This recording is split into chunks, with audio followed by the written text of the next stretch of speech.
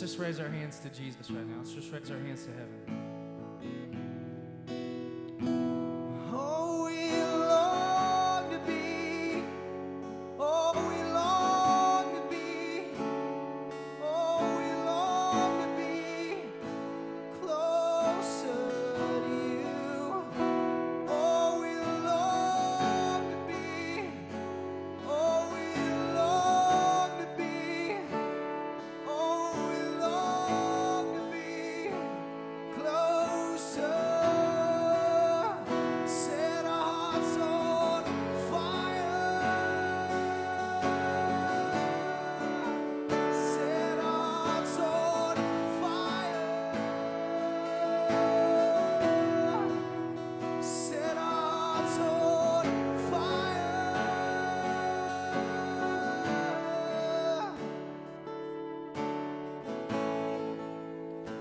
Be lifted up.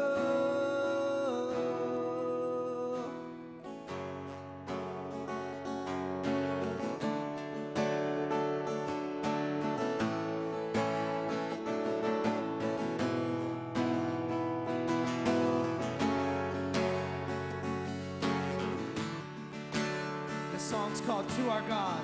Let's lift our voice to our God. Sing it with me.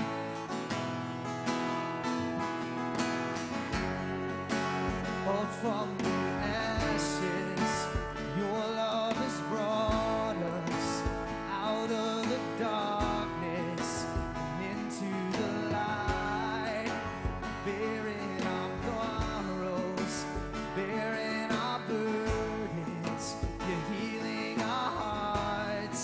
To our God we lift. To our God we lift up one voice. To our God we lift up one song. To our God we lift up one voice, singing hallelujah. To our God we lift up one voice. To our God we lift up one song. To our God we lift up one voice, singing hallelujah. We sing hallelujah. Give him a shout of praise today. Hallelujah. Hallelujah. Hallelujah. Verse 2, chains have been broken. Chains have been broken. Eyes have been opened. An army of dry bones is starting to rise. Death is defeated. We are victorious, and you are alive. To our God we lift up one voice. To our God we lift up one song.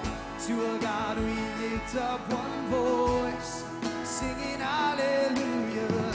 To our God we lift up one voice. To our God we lift up one song.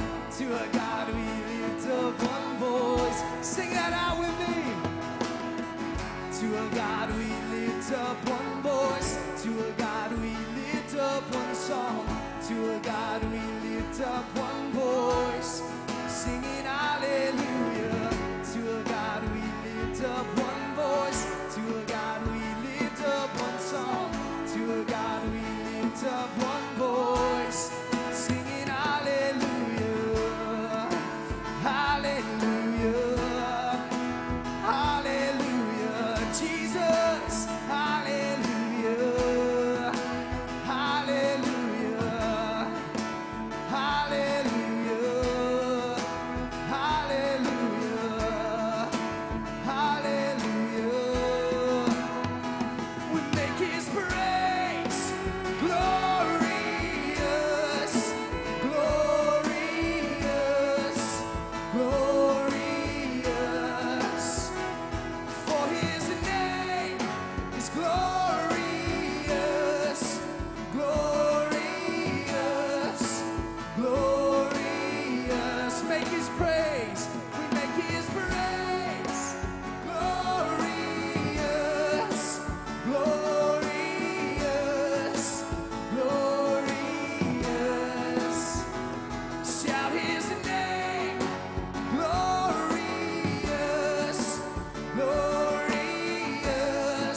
build that up together. Make his praise glorious, glorious, glorious. For his name is glorious, glorious, glorious. Make his praise glorious, glorious, glorious. We shout his name glorious, glorious.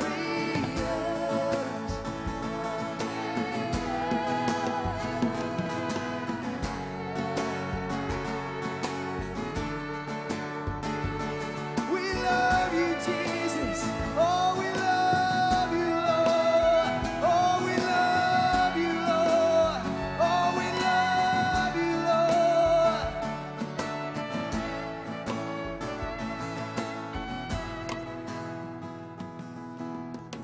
To our God we lift up one voice. To our God we lift up one song. To our God we lift up one voice, singing hallelujah. To our God we lift up one voice. To our God we lift up one song. To our God we lift up one voice, singing hallelujah.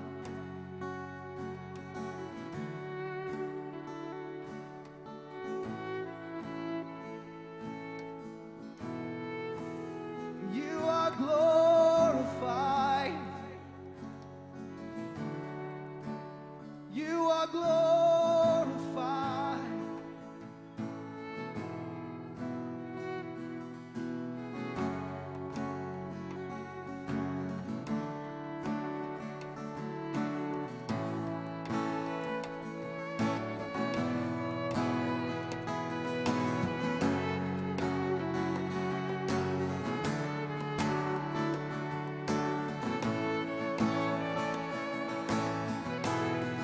Let the praises flow from the bottom of my belly. Let the praises flow from the throne of the Father. Let the praises flow. Let the praises flow. Let the praises flow. Let the praises flow. Let the praises flow. Let the praises flow. Let the praises flow. Yeah. Be glorified. Be glorified. Be glorified. Oh, Lamb of God. Be glorified. Be glorified. Be glorified. Oh, Lamb of God. Be glorified. Be glorified.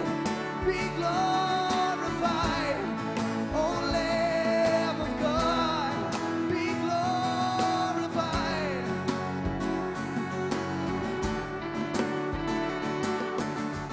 Just spill your praises on him. Spill your praises on him. Spill your praises on him. Spill your praises on him.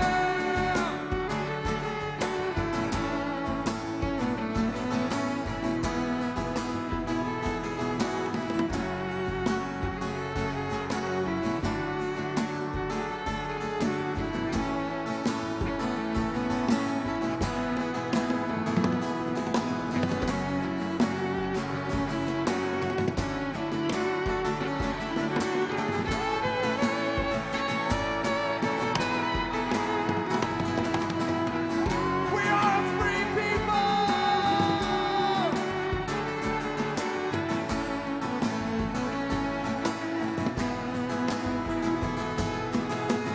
I'm not holding back anymore. I'm not holding back anymore. I'm free from sin. I'm free from darkness. I'm free from sin in the blood of Jesus.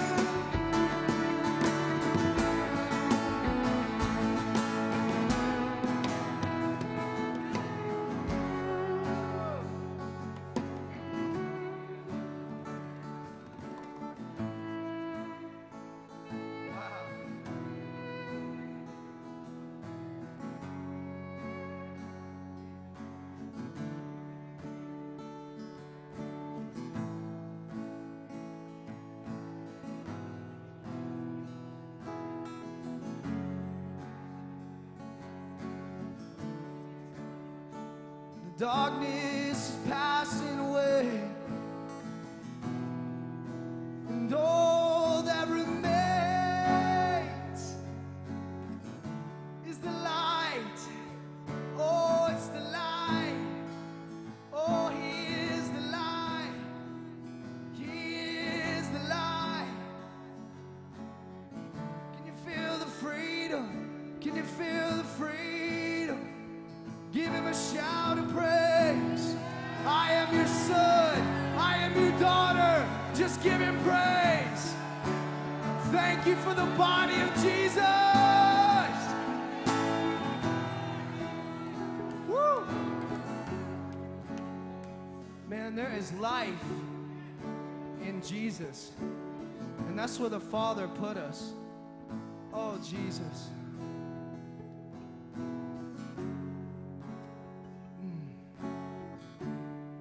Father, make us so not content with anything but being in the center of the flame. Father, we just draw in right now, Father. We just thank you, Father. We thank you that in the center of the flame is where you've placed us, Father. Where we could burn with you forever and ever and ever and ever and ever and ever and ever. Woo. We make His praise glorious, glorious, glorious. For His name is glorious, glorious, glorious. We make His praise glorious, glorious, glorious. Shout His name. Shout His name. He's glorious.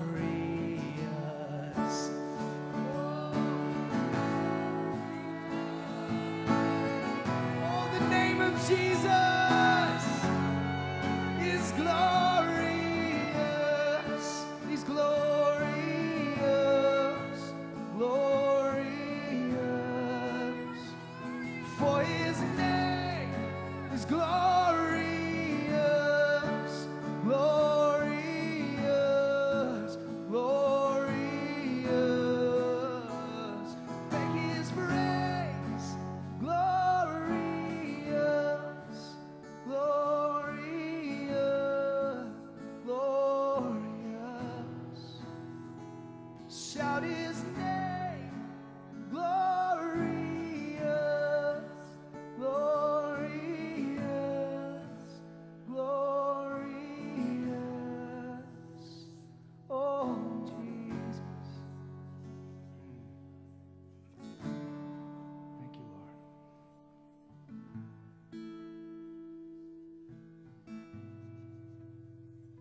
Oh, God, the intimacy.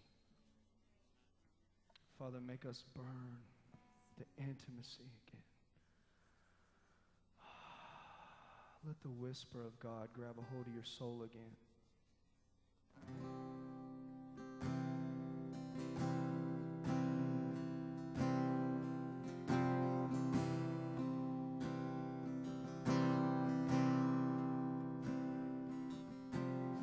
Open my eyes, I want to see you. And open my ears, I want to hear you. Open my heart.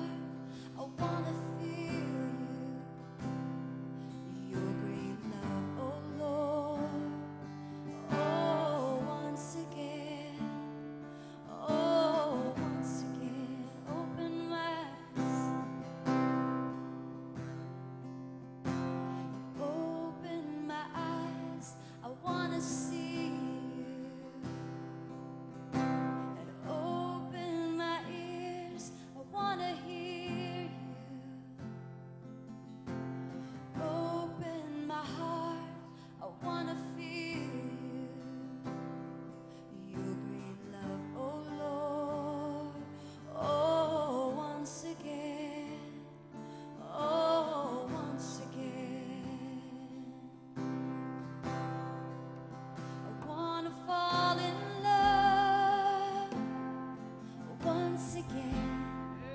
I wanna be more desperate once again. I wanna lose my sleep once again.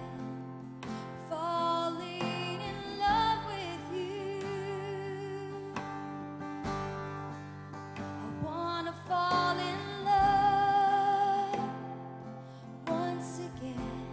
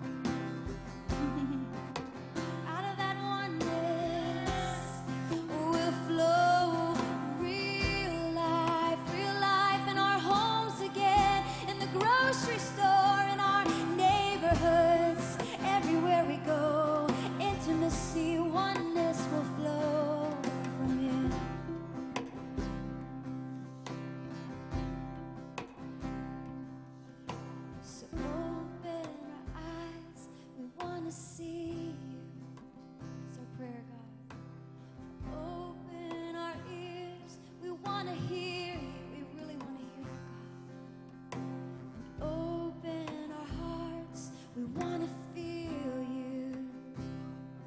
Your great love, oh Lord. Oh, once again. Oh, once again. Oh, once again. Oh, once again.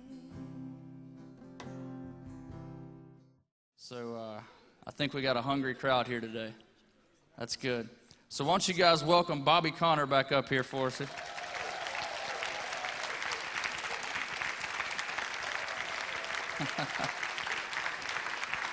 bless your heart.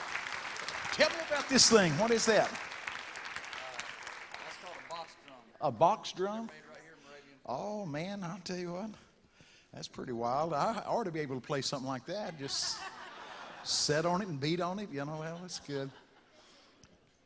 I used to have a lot of CDs on my book table, and people said, do you sing on your CDs? I said, nah, church doesn't go that deep into tribulation.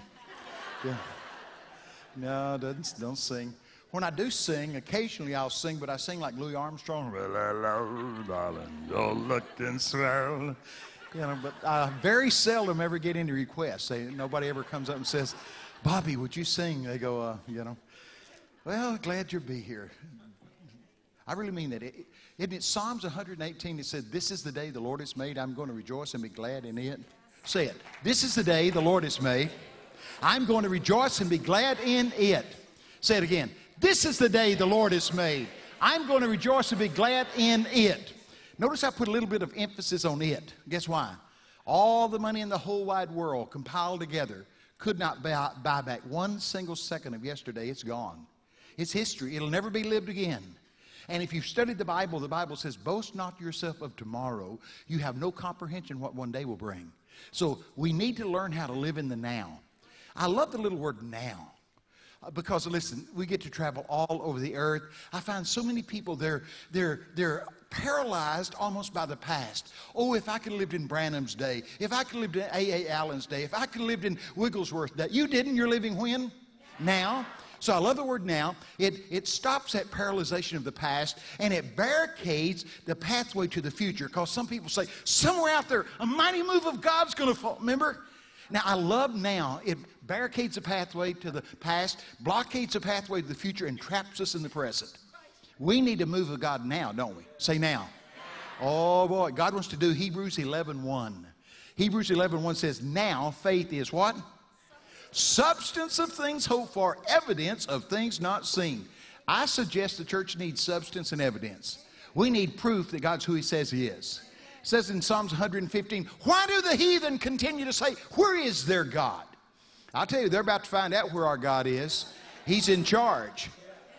He's in charge. He told me to tell you this whole thing is His idea. He's not up there going, oh, I never saw that coming. I wouldn't serve a God like that. He's got it all planned out. He finished it before He ever started it. I told you before, He's author and finisher, not author and oops. You ever started a project, oh man, bigger than I thought it was going to be? God's not that away. He's going to handle it, isn't He? He's going to pull it off. He's going to do His original intent. God's original intent is for somebody to take over this planet, isn't it? For the people of God to have dominion. Say dominion. And God's going to do that. Well, we're having a good time.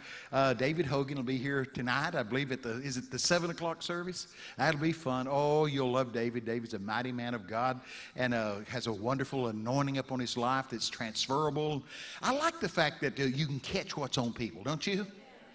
Just to be quite honest with you, the prophetic is more caught than taught. You understand that? I was asking the Lord, I said, tell me about some of the things you're going to do in this gathering. He said, number one, I'm going to anoint the mouth of the speaker, but also anoint the ear of the hearer. That's very important. He said, I'll anoint the mouth of the speaker, but I will anoint the ear of the hearer. And when the seed go in, He said, I will guard it and keep the fowl of the air from stealing one single seed. So all the seed that comes into you, God's going to protect it. Keep the fowl of the air from coming by and snatching it and stealing it away. And He said, I will guard over the seed and cause it to bring fruit that will remain. Say, fruit that remains. Oh, that's what I want, isn't it you? Well, we're glad you're here. Yeah, it's wonderful. Now, here, I was thinking about this. The Lord said, some of the things that are bombarding my people. I said, well, I do, but I said, what's on your heart? He said, they need to understand what I think about them. Because most people I know of that gets in deep depression, they forget what God thinks about them. Here's what they think. They think, well, nobody cares about me. I'm not as important as him or her. Nobody really understands me. And did you know it's a big lie? Here's what it says in the Bible. Psalms 139, verse 16 and 17 and 18, it says, God's thoughts towards us are as numerous as the sands on the seashore, and his thoughts towards us are continuous, and they're weighty and heavy. That's what it says. He says, my thoughts towards you are precious. And he used the word for glory. Weighty kebab, weighty, valuable. So God thinks about you. He thinks about you continuously. And he's got good thoughts. Jeremiah 29:11. Have you read that? Jeremiah 29:11, God says, I know my thoughts I think towards you, declares the Lord. Thoughts of your success, not your failure. My intent is to bring you to a good end, not a dismal demise. So I'm a realist. I really believe the Bible means what it says and says what it means. So I was reading Jeremiah 29:11. I know my thoughts I think towards you, declares the Lord. I said, hold it, stop. Hold it, time out. That's time out signal. Time out. You said you think about me. What do you think about me? And he answered me just like that. My question to him was, you said you think about me. My response to him was, what do you think about me? Now, you ought to be interested, because whatever he thinks about Bobby Conner is precisely what he thinks about you.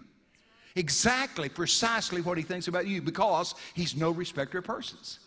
Whatever he thinks about me is precisely what he thinks about you. So I asked him, you said you think about me. What do you think about me? Now, here's what Jesus said. He said, I think you're more beautiful than a flower. I said, God, I don't know what it means, but it sure felt good. I think you're more beautiful than a flower. I said, I need some insight to that. And here's what he said. Consider the lily. Solomon in all of his regalia was not adorned as one of these.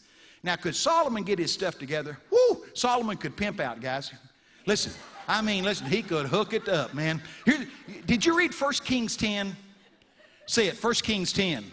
It says the Queen of Sheba made her journey to Solomon to see if it was really true what she heard.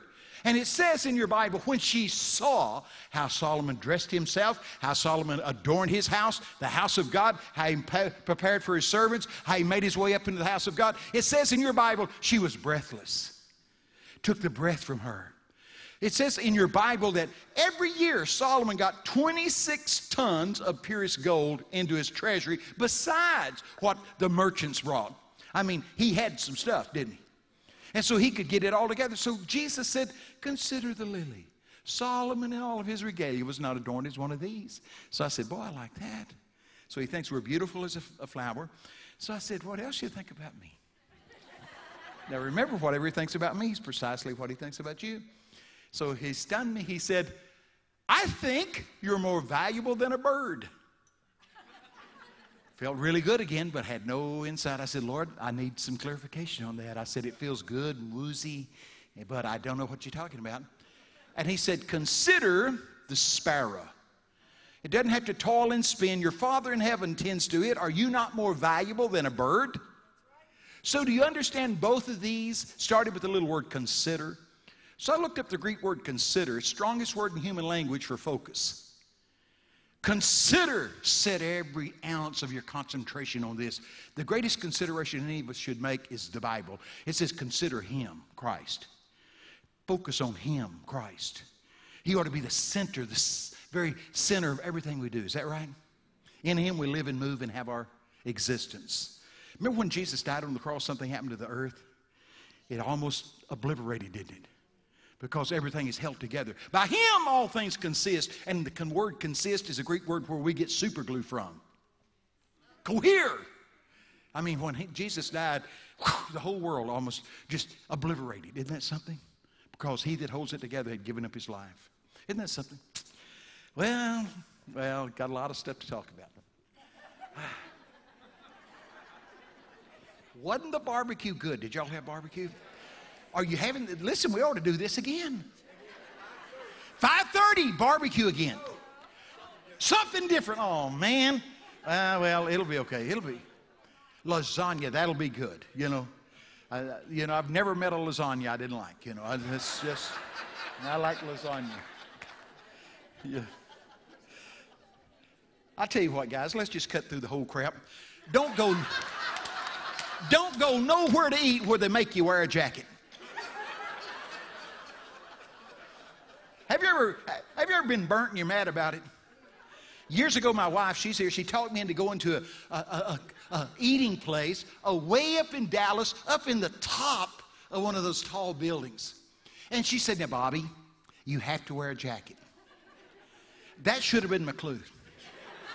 So honest to God, she wanted to go, so I said, okay. We drive up to Dallas.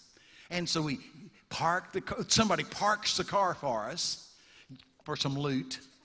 And so anyway, off we go up the elevator to the place. And we get there, and it's dark. My God, you can't see nothing. Candles burning. And, and so anyway, I got to look, and there ain't nobody in there but old people.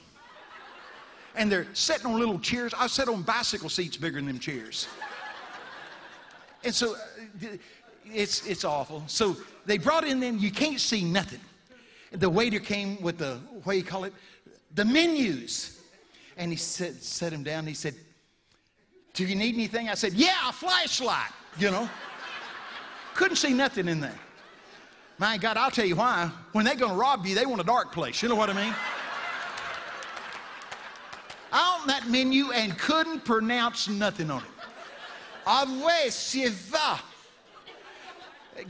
I mean, listen, they stuff on there. I didn't know what it meant. I like when you go to like Waffle House. They got pictures of it, I mean, listen, if you're getting smothered and covered, you see it. You know what I mean? This place didn't have just French words. I like French words. They can be cussing you. It sounds like, make mine a double. You know what I mean? Anyway. Now let's get back to this place. I'm sitting there in a jacket, perched on a little thing like a pigeon. I mean, the waiter, he's lighting his loafers, if you understand what I mean. He sachets up. I know it. I know that's not politically correct, but it's biblically accurate. So here's what happened. My wife says, I'm having a salad. I thought, salad? I didn't drive 2 hours, put on a coat, ride up an elevator, get in a dark room to eat a salad. So I thought, well, I'll outsmart the deal. So I'm looking.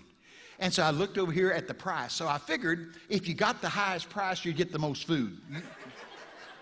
Doesn't that, I thought they sell it by the pound maybe. So anyway, I looked over there and I couldn't pronounce what it was. But I said, she's having this salad and I just pointed at it. I'm having this. And he says, excellent choice. And fluttered off. I'm sitting there, it's dark, candles burning. It's crazy in there, man. Now, I'll tell the whole story since we're into it. The only light that came in the whole room was this chick. Some chick comes out of a door over there and the spotlight falls on her and she sachets through there, man. She's busting a move, man. And she comes swirling around the table and she's spinning around like this. And she goes, what do you think? I go, about what? She was a model modeling clothes in an eating joint. Is this true? So this skinny little chick, she swirls around the table a time or two and throws a little deal on me. And so she said, so I thought, well, since it's kind of girls' night out, I said, how much is it? She said, $13.95. That's what she said. I remember $13.95. I thought, for a sweater and a skirt, that ain't too bad. Less than $15, So I told her, I said, listen, are you sure $13.95? She said, yes. I said, listen, for both? She says, yes. It was $1,395. And when I said a few choice, I said, no, we're not interested, But she dances off to some other table, and in a moment, here they come. They come in with our food, and so help me God, Carolyn's salad. Listen, I fed horses less than that. You never seen such a salad. He pulled the lid off of that. Boiled eggs, sliced turkey. Good Lord. It was massive. And I thought to myself, my God, if her salad's like that, no telling what I've got. You know what I mean? I figured I had half a cow or something, So here, remember our little guy? So he comes over to the table and he pulls the top off of that thing, that hubcap looking thing. Pulled it off like he's offering the firstborn. And he set it down in front of me. I looked at it. Now, I couldn't pronounce it. I'll tell you what it was. Have you ever seen chicken fingers filleted? It was 2 filleted chicken fingers and 3 or 4 green beans with something brown drizzled across it. I said to this dude, hey, I've sneezed more food than that. You remember that? Yeah. So Carolyn says, Bobby, be nice. So he says, it is quite a small portion. And off he goes again and comes back with half of it. Remember that? I told her, so when we're leaving here, I'm going to Whataburger. You know what I mean? Remember that? Listen, I remember the name of the, yeah. And then she says, leave a good tip. I started right, here's a tip, don't eat yellow snow. Hey! That's a tip. Pretty good one, I might add. Yeah, well, okay. None of this has anything to do with the message. Not a thing. But it all started when we wasn't having barbecue, But, well, anyway. Okay, David will come, straighten all this mess out this afternoon. Here's the deal. I'm going to cover 2 things today. Number 1, I've already talked about it. God chose you in eternity past to live in the present, to forge the future. And here's what it says. Now, I'm a Southern Baptist pastor. Every Southern Baptist pastor I know of can quote Ephesians 2:8. For by grace are you saved through faith, and that not of yourselves. It is the gift of God, not of works, lest any man should boast. But very few Southern Baptists I know of quote Ephesians 2:10. We are his workmanship, created in Christ Jesus unto good works, which God before ordained that we'd conduct ourselves in them. So I looked up Ephesians 2:10 in every English translation of the Bible I could find in the whole world. It is a marvelous verse. It's one of the deepest, widest verses in the whole Scripture. Here's what it says. One translation says, you're the best God could do to display who he is. One translation said, you're his stroke of genius to display his God deeds. Isn't that cool? And it's all in that little word, we're his workmanship. It's a Greek word for the final stroke of a master artist. That's what you are. You're the final stroke of a master artist. Have you ever found a verse in the Bible, it doesn't seem like it dovetails with all the other scriptures in the Bible? For example, remember in the Old Testament, God is the God of the meticulous. Build it this high, build it broad, this wide, this thick. You understand? Everything is precise to the pattern. Remember that? And then you get to the book of James and the book of 1 Peter. It says, to the saints scattered abroad. Scattered like you're just so random, so haphazard. So I thought, that don't sound like the God in the Old Testament. But to the saints scattered abroad. So then it hit me. I thought, I don't understand the word scattered. So I got out those Greek books. And I started looking for the word scattered. And I found it. The word scattered is a farming term. Here's what it means. Hand planted in the most advantageous to bear fruit. Hand planted in the most advantageous place to bear fruit. Because a lot of people go, what am I doing here in Wilkesboro? What am I doing where I'm at? You're hand planted in the most advantageous place for you to bear fruit. So I love that, don't you? Do you believe you and I have a propensity to underestimate what God wants to do with us? Answer is yes. Now, I love this. I love deer hunting. I know you girls are excited. But I love deer hunting. And in the fall, I go to Texas and deer hunt. And the trees there are over 100 feet tall. And so I go down there and I get into the bottoms. And it's wonderful. It's quiet. So I'm down there during the fall, and it's cool and brisk. Geese are winging their way south. It is so quiet, you can hear the birds. Can't you hear?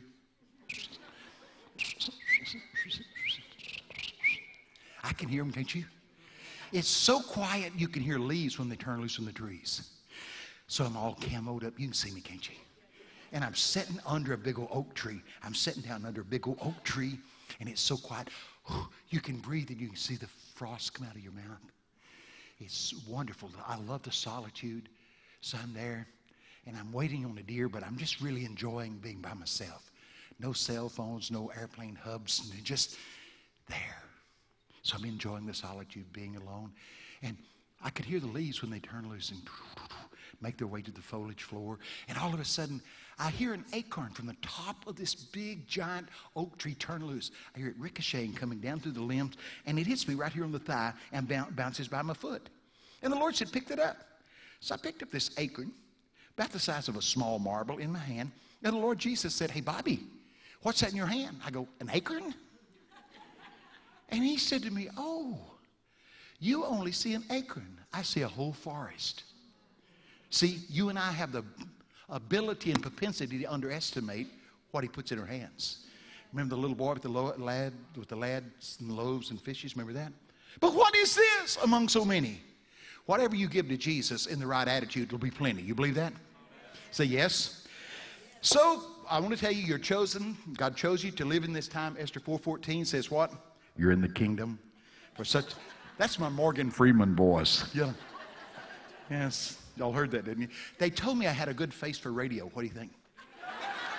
Yes. Yeah. Yes. Okay. Here we go.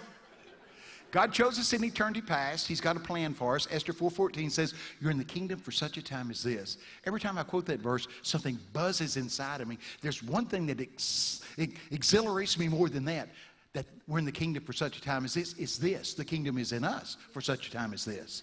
Isn't that something? God has divested kingdom authority and power within you. So I gave you a verse last night, Luke 10:19. Jesus says, behold, observe, I give you power to trample on serpents and scorpions and over all the power of the enemy. I like that. Romans 16:20 says, the God of peace shall crush Satan under your feet shortly. Aren't you glad? Every time the Bible mentions Satan and a believer, he's always under your feet. You believe that? The Bible says one day we'll look back and say, you mean that is who made the whole world to tremble? He's defeated, isn't he? It says Christ spoiled principalities and powers and made an open show of them, triumphing over them in the cross.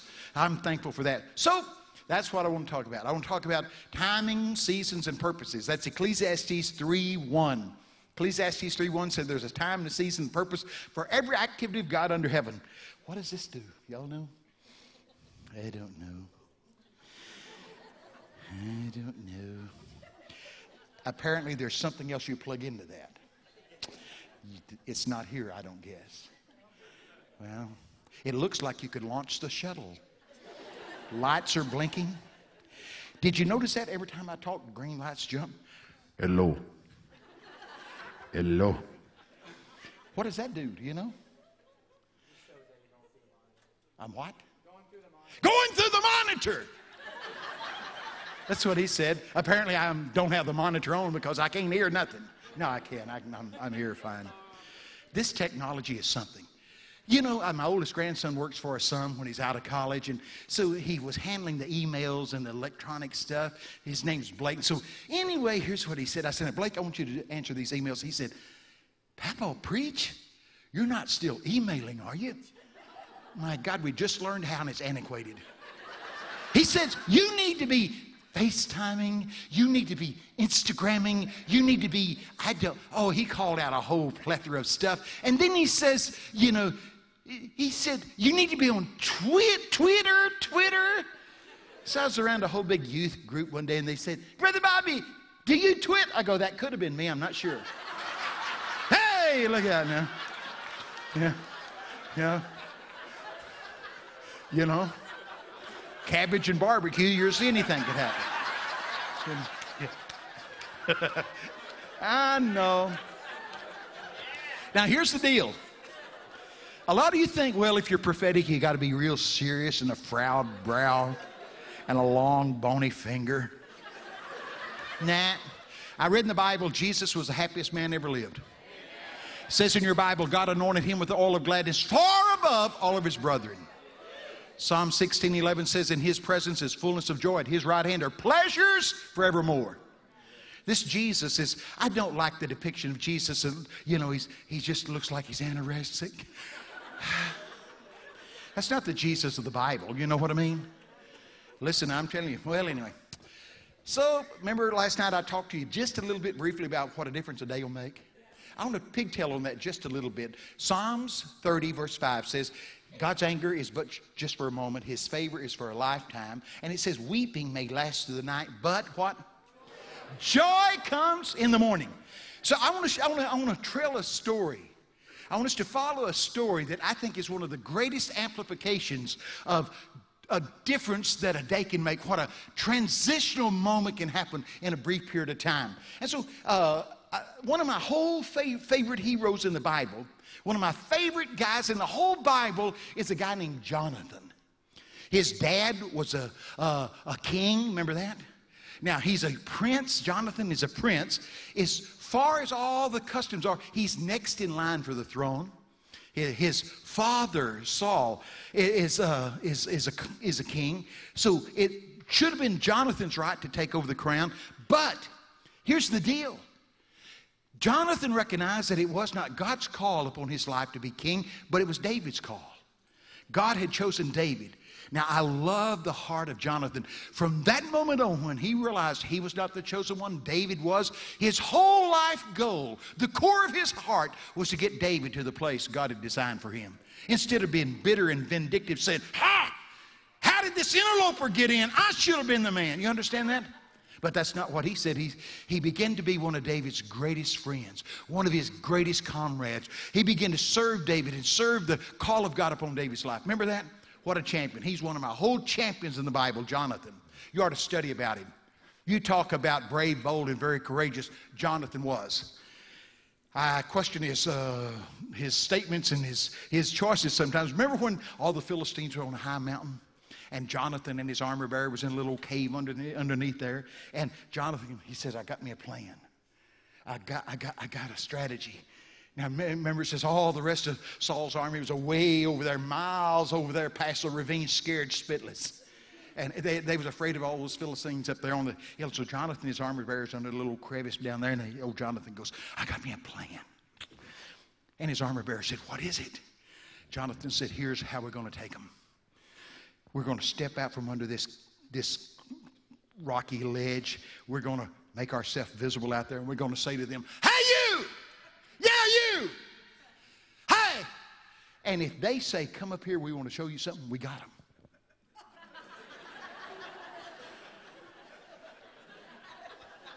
David, you let a guy come up with a plan like that. I mean, the elders, they'll be texting, hey, pastor has lost his mind. We can't follow him one another, you know. But guess what Jonathan's armor bearer said? Whatever God has put in your heart, I'm with you. You get some guys and gals like that, you can shake a nation. That's a pretty weak plan, isn't it? We're going to step out and they're going, hey, you! And if they say, come up here, we want to show you something, we got them. So Jonathan, his armor bearer, popped out there and he goes, hey, you! Yeah! Stink breath! No, I added that. I mean, but if you're going to challenge somebody, challenge everything about them, you know. Your mama too, you know. You know. The horse you drug in on, you know. I mean, you're going to badmouth somebody, badmouth them bad, man, you know. Hey, you! And they chuckle and go, hey, you boys come up here, we want to show you something. And your Bible says that Jonathan and his armor bearer, one sword among them, climbed up the rocky face on their hands and knees. That's the worst position to be in when you're in a fight. Worst position you can be in is on your hands and knees. So when they got up there, something strange, marvelous, mysterious happened. The glory of God knocked down those soldiers. And old Jonathan, his armor bearer, goes whoosh, whoosh, whoosh. Just started a great riot. You remember that? Kill these guys. They started running with such intensity, a dust cloud arose, and the armies that was way over there in the bar ditch, afraid, goes, my God, let's go. You know, see, a few brave people can energize the cowards. Okay, well, anyway, that's Jonathan. So here's what he does.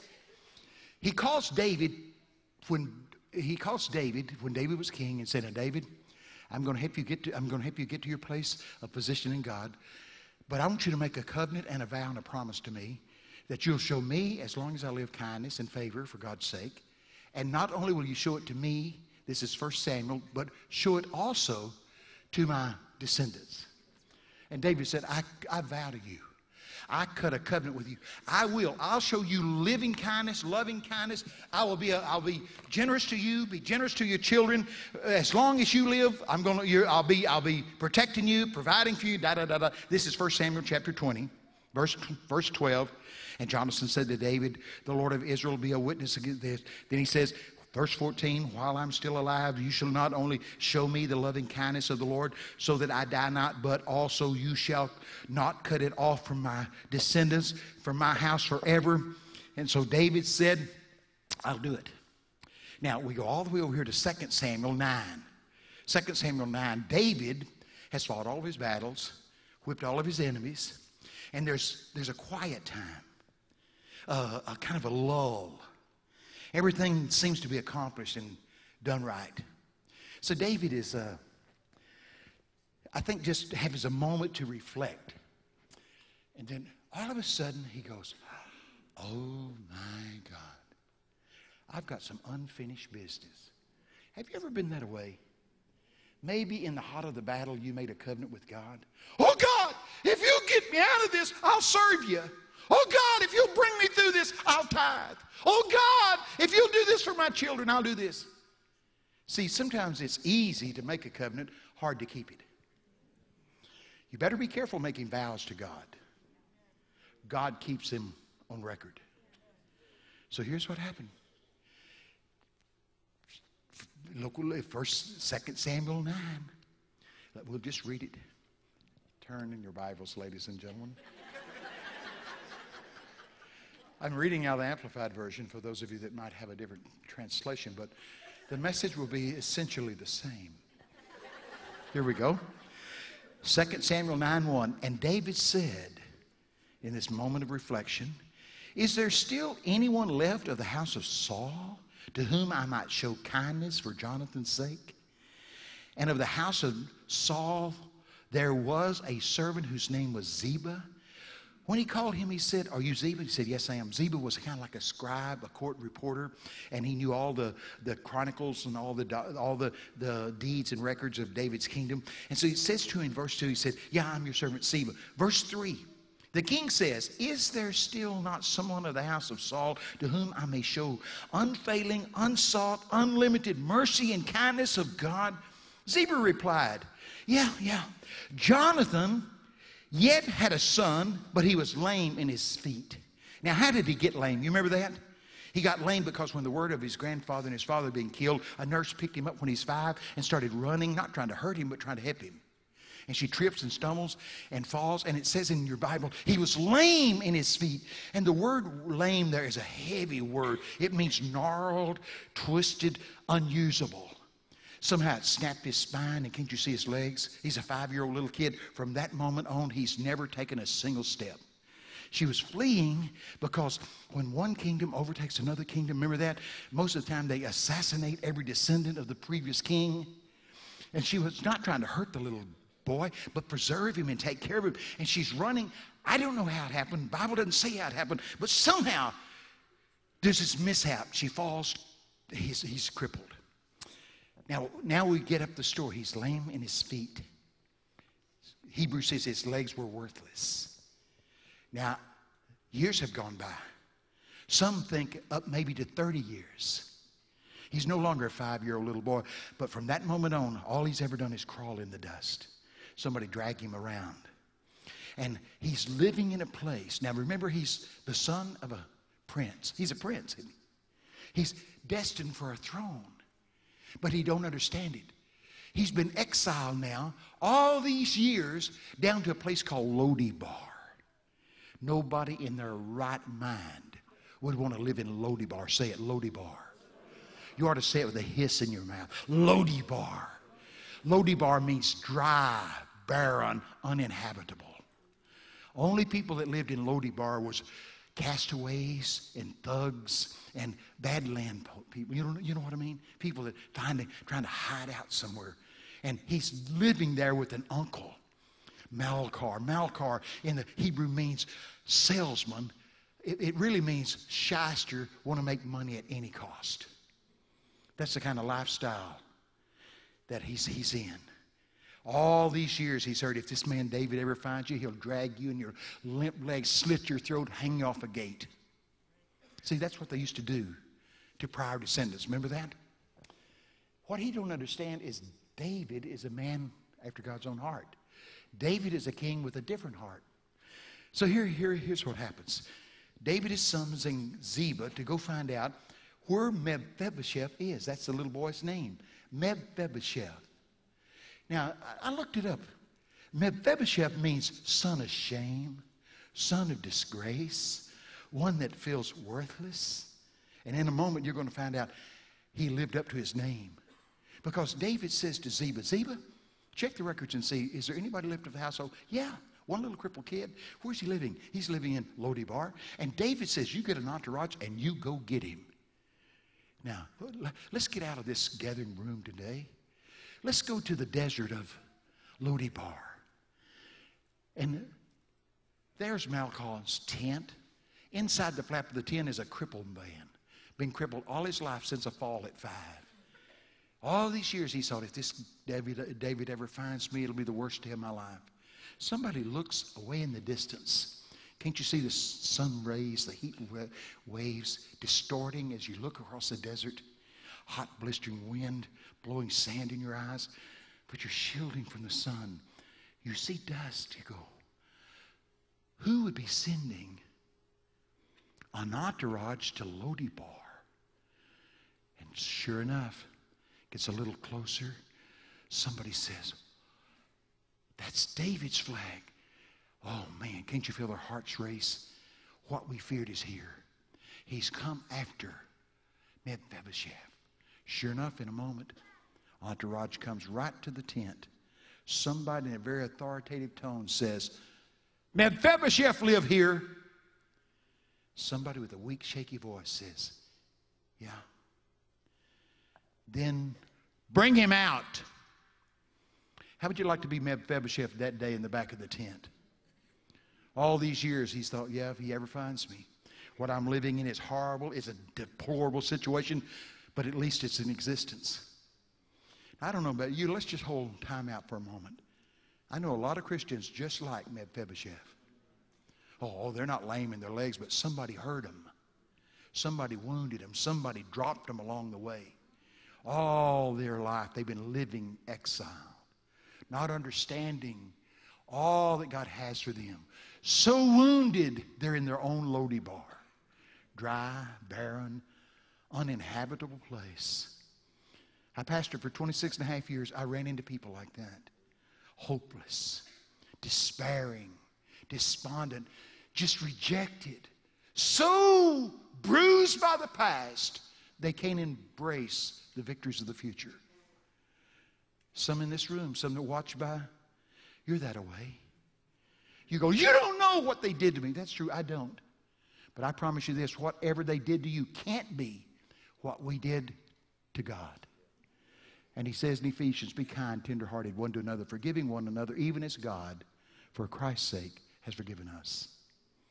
I promise you this, one of the greatest barriers in your heart is unforgiveness.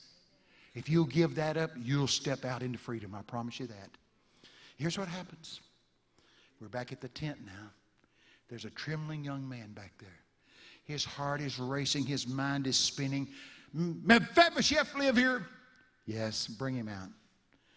They bring him out. They put him on a chariot, a horse, some way, and carry him back to David's palace. And it says in your Bible, I want you to see this. Verse 6. And Mephibosheth, son of Jonathan, the son of Saul, came to David and fell on his face and did obstinate. He did worship. And David said, Mephibosheth, and he answered and said, behold your servant. Verse 7. And David said to him, fear not, For I will surely show you kindness for Jonathan's sake, Jonathan your father's sake, and will restore to you all the land of your grandfather, and you shall eat at my table all the days of your life. Verse 8, and the cripple bowed himself and said, what is your servant that you should look upon such a dead dog as I am? Do you see a lack of worth? Do you see how crippled and wounded he really is? No self-worth at all. How could you look at me? I'm nothing but a dead dog. But see, David had a different plan, didn't he? Can you imagine? Spent the night in Lodibar, and one day later, he's seated at the king's table.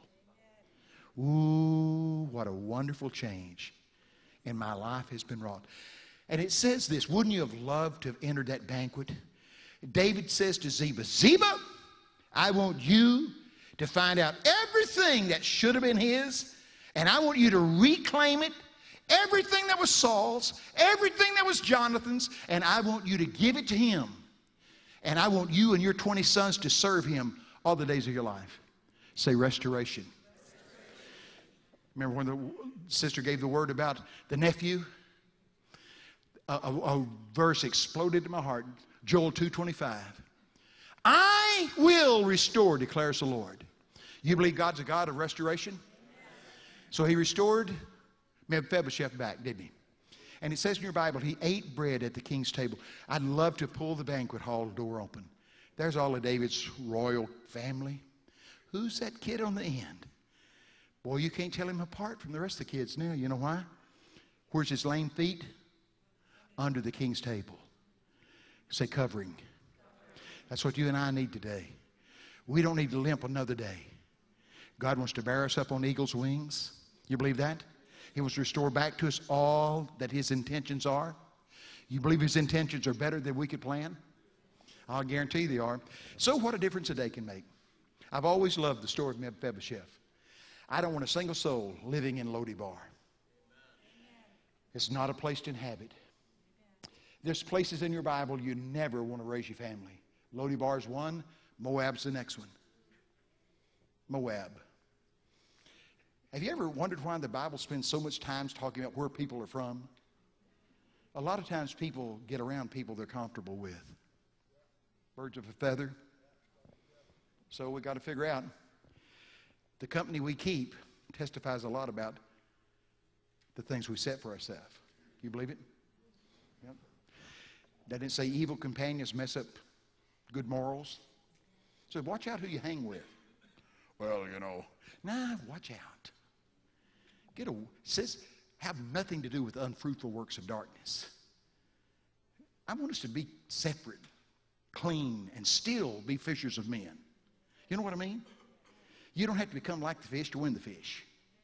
You know what I mean? Well, good Lord.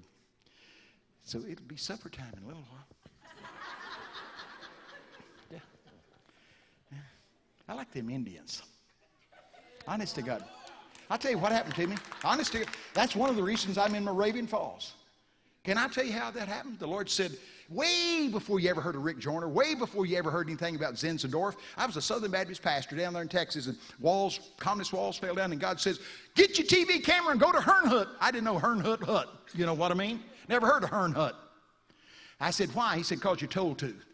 So I get my TV camera, I go to Herrnhut, Germany. He says, look up the grave of Zinzendorf. I mean, listen, all of his palace was dilapidated, no watchman over it, no nothing, listen, gates torn down, rubble everywhere. So I go to the cemetery way before daylight. I find Zinzendorf's grave, just a little concrete vault like that. Lord said, film that. I said, it's too early. He said, film that. So I'm filming the grave. It's 5 or something in the morning, grainy, dark. I'm filming the grave. The Lord said, go sit on that rock fence. So I go over there and sit on the rock fence. I hear some steps coming. And so the Lord said, film that. I said, it's too dark. He said, okay. That's me filming. I'm filming. And so I'm filming. I hear this shuffling of feet. And pretty soon a little old man, very humped over, very old, very slow, shuffles his way to Zinzendorf's grave, takes the cap off, slides it under his arm like this, and apparently he's praying. I'm filming. He's praying, I suppose. I'm over there. He doesn't even see me. And he stands there for probably 2 minutes, maybe a little longer. Finishes, puts his cap on, and he starts shuffling back up the trail. This way. Lord, did you film it? So I'm filming the little man shuffling off up a trail, and he gets to a kind of a crest, and as he's getting there, the sun comes over the crest and burns him out of the footage. So I said, God, what have I seen? He said, I've sent you here to resurrect this ministry, the Moravian ministry, the Zinzendorf ministry. So I thought, okay, so back to Texas I go. Next thing I know, the Lord says, I want you to move to Moravian Falls, North Carolina. I said, okay. I'm up here walking around. Nothing's built up there then. I'm walking around over there where the worship center thing is, Buck Petty. So there's nothing up there, not even roads, no nothing. I'm walking like a mountain goat up through there, breathing like a hippopotamus. You know? Yeah. I mean, you can't be this fit and not, you know. So off the hill I go, up the hill we go, where the rock is. See, nobody had heard about the rock. Tens of thousands of people heard it. But anyway, so I go up there and I'm standing there and thinking, I'm glad I'm up here. And the Lord said, the Holy Ghost said, go sit on that rock. I said, okay. So I go sit on the rock, just the rock. I'm sitting on the rock. Jesus Christ comes and sits right on the rock beside me. Jesus Christ, the Son of God, not a vision, not a trance, as stable as this, only more real. There he's sitting, Jesus Christ, the Son of God. He said, I've called you to this land to redeem this land for its original purposes. I said, what is that, Lord? He said, the salvation of the Native American and the protection of the Jews. Then he said, get under this rock. I said, what? He said, get under this rock. I said to him, you can't get under this rock. He said, get under this rock. So I said, okay. So I'm crawling under the rock. If you've been there, there's a ledge under there. I'm crawling like this, and I thought if I fall off here, break my back, they'll find a buzzer to get me or something, you know. And I'm pushing like that, trying to keep from falling. Something falls off my hand about the size of a small dinner plate. And the Lord said, what's that in your hand? I looked at it. It's a perfect cutout of the state of North Carolina. You couldn't have lasered it out with a laser any better. Rick Joyner saw it and said, put that under glass. It's some kind of a sign. But anyway, the Lord's plan is to redeem the land for its original purposes, the salvation of the Native American and the protection of the Jews. So I'm in an airplane flying across. I can switch, you know, I can go from Moravian Falls to Alaska just like that. So I'm in Alaska flying in a plane by Mount McKinley. Had my head back like that, and I said, Lord, do you have a word for the Indians? He said, yeah, I do. I go into trance, and so help me God, Jesus pulls back an arrow just like that. A flaming arrow. On the tip of the arrow, it's just flaming. He pulls it all the way to his mouth and lets it go. It made a sound, a roar like you couldn't believe. And he said, watch this. The arrow goes just like that. And it starts right here in the chest of a First Nations young person, goes all the way through his chest out the other side. I said, Lord, what's this? He says, I am going to set the First Nations heart ablaze for me, and they get to keep their culture, and I detest colonial evangelism. That's what he said. So I tell you what he's going to do. He's going to set his arrow of love right through their heart. You believe that? Set their heart ablaze for the kingdom of God. That's true. Yeah, that's right. Well, you know, I didn't think we were to talk about different groups. Well, that's your fault. Yeah. I mean, when you're redneck, you can talk about anybody. You know what I mean? While we're talking about that, listen, we need more black people here. That's true. I'm telling you, I like black people, honest to God. Now, I do. I like them. I preach in all black churches. I'm telling you, I went to one in where the president parks his plane, Washington, parks that helicopter. And I got there in this big old, big old black church. I'm the only white guy there. It's a Sunday morning. They're all dressed good. So I get up there and I start to preach. And I said, I can't preach here. You're way too white for me. That's what I said to them. They got really stiff then. Oh, man. Stiffen up. I said, no, I'm serious. Y'all are too white. Too white for me. I can't preach in a place like this. And a little old granny over there, I guess maybe in her 80s or 90s, she got it. All little skinny thing. She jerked out a handkerchief, and here she came. Glory to God. Whoa! Good God. These guys up here that have been stiff as a stick, Holy Ghost hits them, they're down in the floor rolling, their ties all wringing around their neck. Had a fit, you know what I mean? Now, I like that, don't you? Now, I'll tell you one thing I love about black people. I love their names. What's your name, honey? Sharana Karuka. What does it mean, baby? One that pulls down the mountain, overleaps. You know, they got meaning to the names. Look at us white guys. We name our kids Opie and Beaver. You know, we got to do better, hadn't we? You know, well, anyway. Yeah, I know.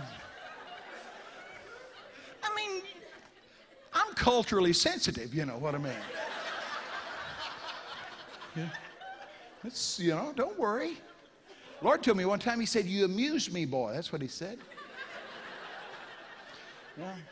I'll tell you how that happened. You call it intercession, he called it whining. Yeah. I said, God, why do you make me do so many silly things? I thought he'd cuddle me and go, Bobby, you're a champion. Guess what he said? He said, I've never presented you as stupid as you really are. That's exactly what he said. See? Yeah. Yeah. Yeah, you know it's the truth. Well, a lot of stuff to talk about. Yep. Here's what God wants to talk to you about. He thinks you're absolutely awesome. Remember that verse, Psalms 139, 16, 17, 18? His thoughts towards us are weighty and precious, more numerous than the sands of the sea. So he thinks about us continually. And he thinks deep. I said, Lord, tell me about that where it says you think weighty, precious thoughts towards us. And he said, it's contemplative thinking. See, every day of your life, he's planned out. Every part of your life, he can engineer. Even if the devil gets in and causes some havoc, God can engineer it for your good. Remember Joseph? They meant it for evil, but God engineered it for good. Isn't it Romans 8:28? Oh, look. In case I need to take a nap. That's in the Bible. It says, except we become childlike. Isn't that kind of nice? Good Lord. Boy, my oldest son is 48 now. My God, when we had kids, we had real diapers. They got this thing now, looks like a sandwich wrapper. I mean, when we had them, it's real stuff, man. I mean, pinning the diaper on was a blood sacrifice. Yeah. Ah, Lord. You know, and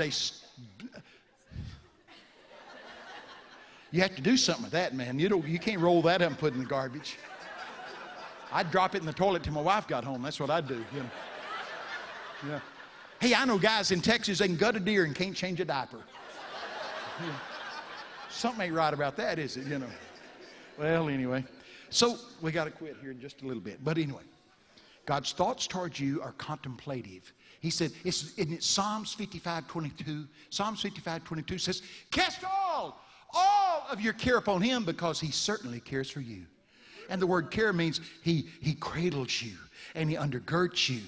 Now, have you ever found verses that you really love? Here's one, Nehemiah 9:20. Nehemiah 9:20.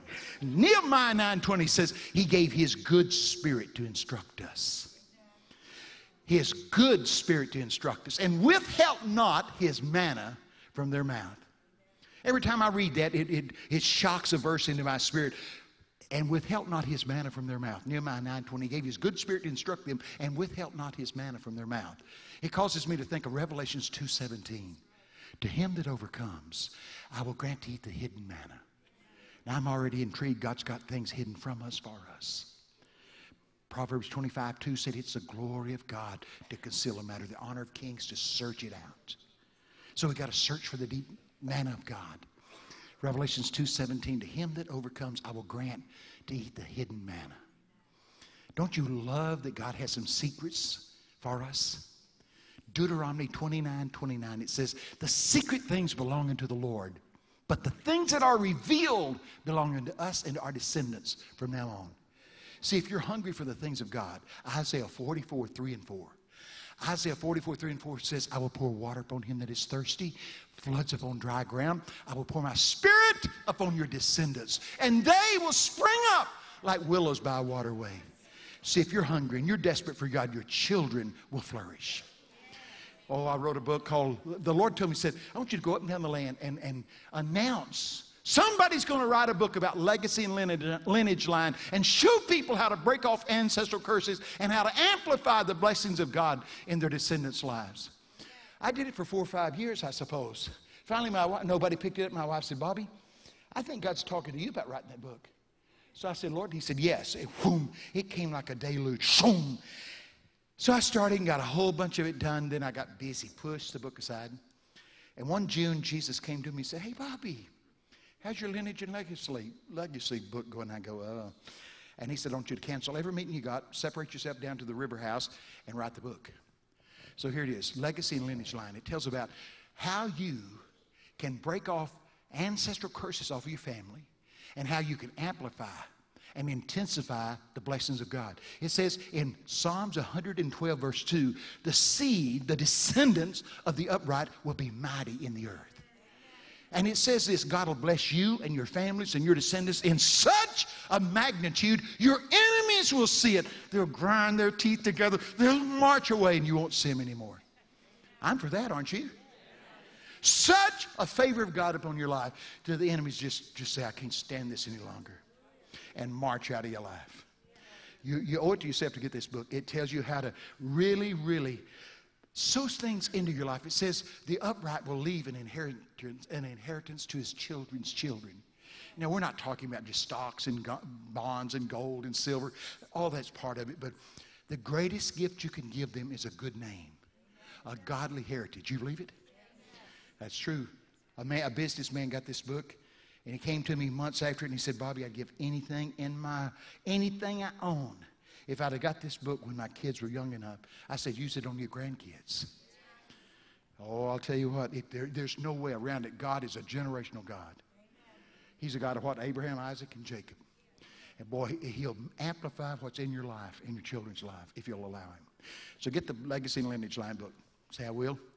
Now, don't lie to me. I'm prophetic. I'll know it, and then I'll have to deal with it. Yes. Well, good. Lasagna. Yes. Yes. Did I tell you when I was in deep, well, I shouldn't say that since David's coming. Me and a pastor was away down in Mexico. Hundreds of miles down in Mexico. Now, I don't speak Spanish. I know taco, burrito, chihuahua. But, so me and this pastor, this Spanish doctor, is way off down in a village in Mexico. And a lady had fixed us a gorgeous stew. Onions, carrots, celery, meat. And I'm homemade tortillas. I am working it over. Now, I can't understand them. They're habla español, they're talking in their language. And finally, the doctor goes like that. He looked at me like that. Now, you don't need an interpreter for that. Something's going on. I said, what is it, Doc? He said, I asked her what we was eating. I said, what'd she say? She said, rat stew. Rat stew. R-A-T. Rat stew.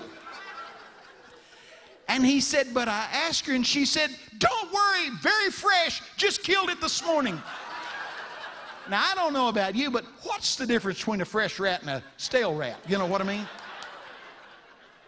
So, but the sad thing about it was good till I knew what it was. So, that's kind of the way that lasagna, I've read, eat what's set before you, asking no questions. Did I tell you when I was in Mongolia and I asked a question? I'm in Mongolia in a tent in the Gobi Desert, 60 below zero. I ain't lying. You don't lie in church. I'm in the Gobi Desert in Mongolia in a tent, 60 below zero. Yep, my wife had sent all kind of clothes. I got my head's wrapped up like a turban in some kind of a sweater. I'm cold as I can be. And a little Mongolian grandmother about this tall, about that wide. She's cooking. They cook on horse manure. Yes, they do. That's better than Ezekiel had. Well, anyway. If you ever go camping, don't let Ezekiel cook. Anyway, here's what happens. She had made these scallops and rice. And so I'm eating it. It's good. I'm sitting over there on a cot in a tent, and she's over there. She'd been fixing the food, a little bitty thing like that, not a tooth in her head. And so anyway, so I'm eating these scallops and rice, and it's really good. And I thought to myself, my God, we're in the Gobi Desert. Where'd they get scallops? You know, deduce. So I deduced that, you know. So I said to the translator, he's about the size of my thumb, rough as a boot. I said to him, ask Mama where she got the scallops. Mama's over there hunched over the stove. And so he goes, something like that. Little Mama wheels around like that, throws her finger up her mouth and goes, and now I'll translate that for you. That guy's so dumb he don't know nothing. That's what little Mama said. Guess what it was? Oh, my wife's holding up a sign that says, reserved. Guess what we were eating? Not scallops at all. You know the things you get milk out of a cow? Those things that hang down? It was utterly awful, you know. Yeah. See, before I knew it was good. Then it tastes like cold rubber. Yeah. That's good.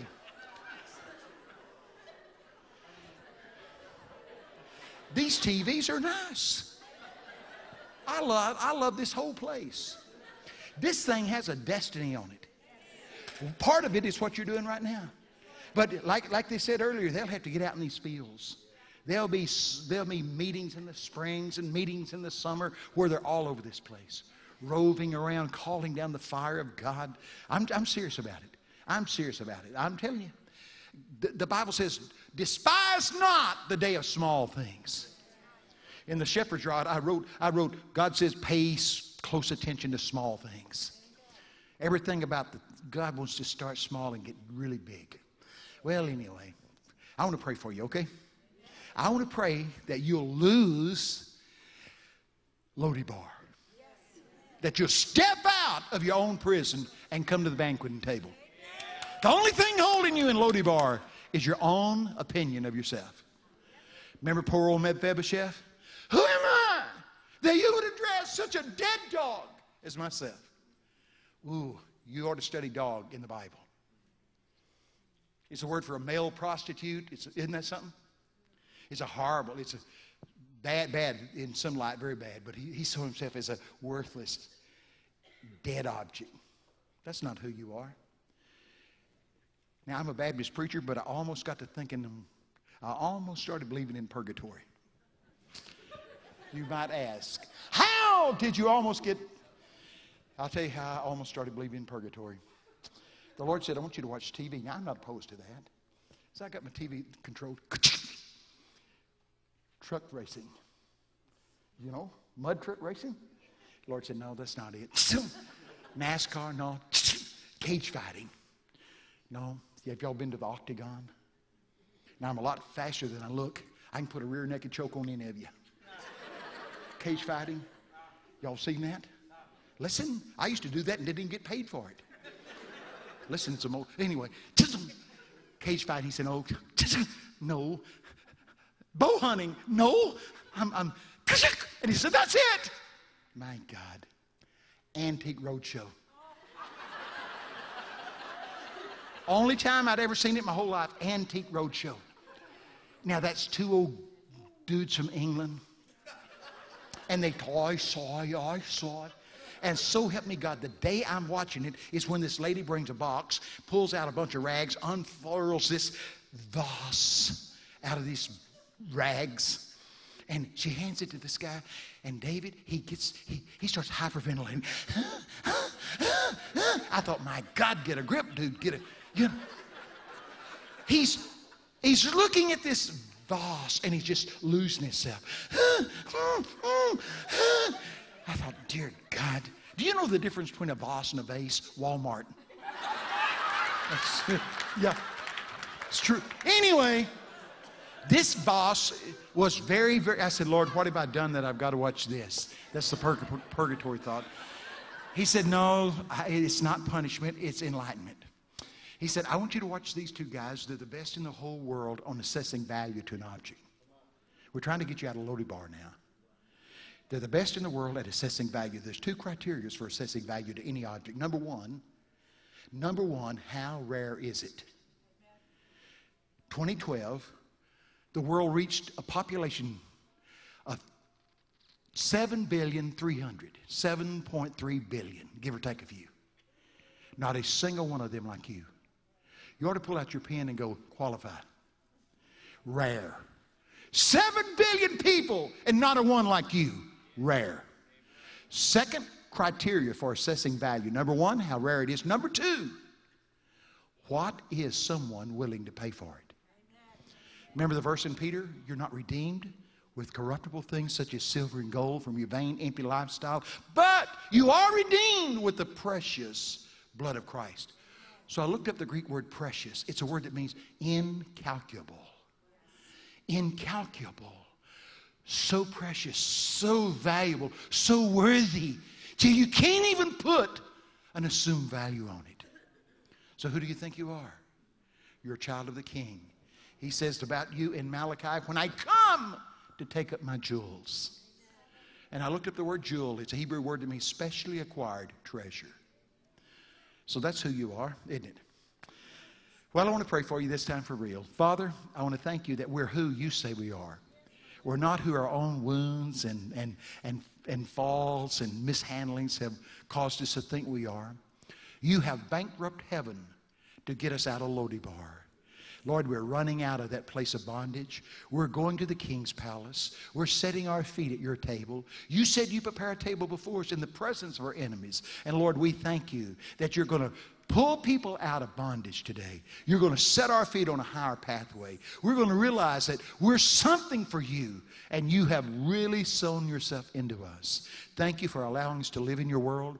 Thank you for all of your thoughts that are numerous and weighty towards us. I pray for your people right now. I come against despondency and despair. I come against a lying spirit that always denigrates, always condemns. And Lord, I pray that the Holy Ghost of God would speak your word into the hearts of the people. Encourage them during this time. I thank you, Holy Spirit, for your ministry of encouraging. I thank you, like Paul, when he was in that ship and all hope that they would be spared was gone. You sent your angel with a message to get the people out of despair. You told Paul, tell them to cheer up. Everything's going to work out good. So, Lord, we believe your message. We declare to these people, cheer up. Gain heart. Everything's going to work out good. Say to your neighbor, it's going to be okay. God's in charge. Tell them again, it's going to be okay. God's in charge. Ooh. Boy, you know, we talked about angels. I'm telling you, they're here to applaud your response. They're here to applaud your response of saying, God, you're big enough to handle this. God had the audacity to name himself El Shaddai, the God that does for us what we're incapable of doing for ourselves. You know, this is a good thing, these conferences. I know you're calling them a gathering, but I don't care what you call them, just keep doing them. God said, I'm using these like I used to use seminaries. Training and equipping people. Now, I'll tell you what. God won't let you get away from what you've heard. He told me I'll seal it in their heart. So we had fun. We're off to see the lasagna. Nah, I'm doing fine myself. Yes, sir. All right. Did I tell you when I ate up the Mennonite guys' lunch? I was off in the Amish country. I don't know, I don't know where I was. Pennsylvania. And a bunch of Amish people were there. Yeah, I told you I'm culturally, I can fit in. So anyway, it's a big crowd, several thousand people. It's a 11 o'clock service. So I'm there speaking, and there's this Amish guy out there, the beard, and his wife had a little white cap on, and he's dressed in black, and I don't know why I said it. I said, "Hey, what'd you bring for lunch?" He goes, "I don't know." I said, "Well, find out." So he converses with his wife, and his wife said, they had fixed their lunch, So I said, "Bring it up here." So he comes up there. I'm in front of, 2,000 people. So he's got it in a brown paper bag. So I said, "Y'all, excuse me." So I unfolded it. Good Lord. Homemade bread. Sliced turkey. Real turkey. Real turkey.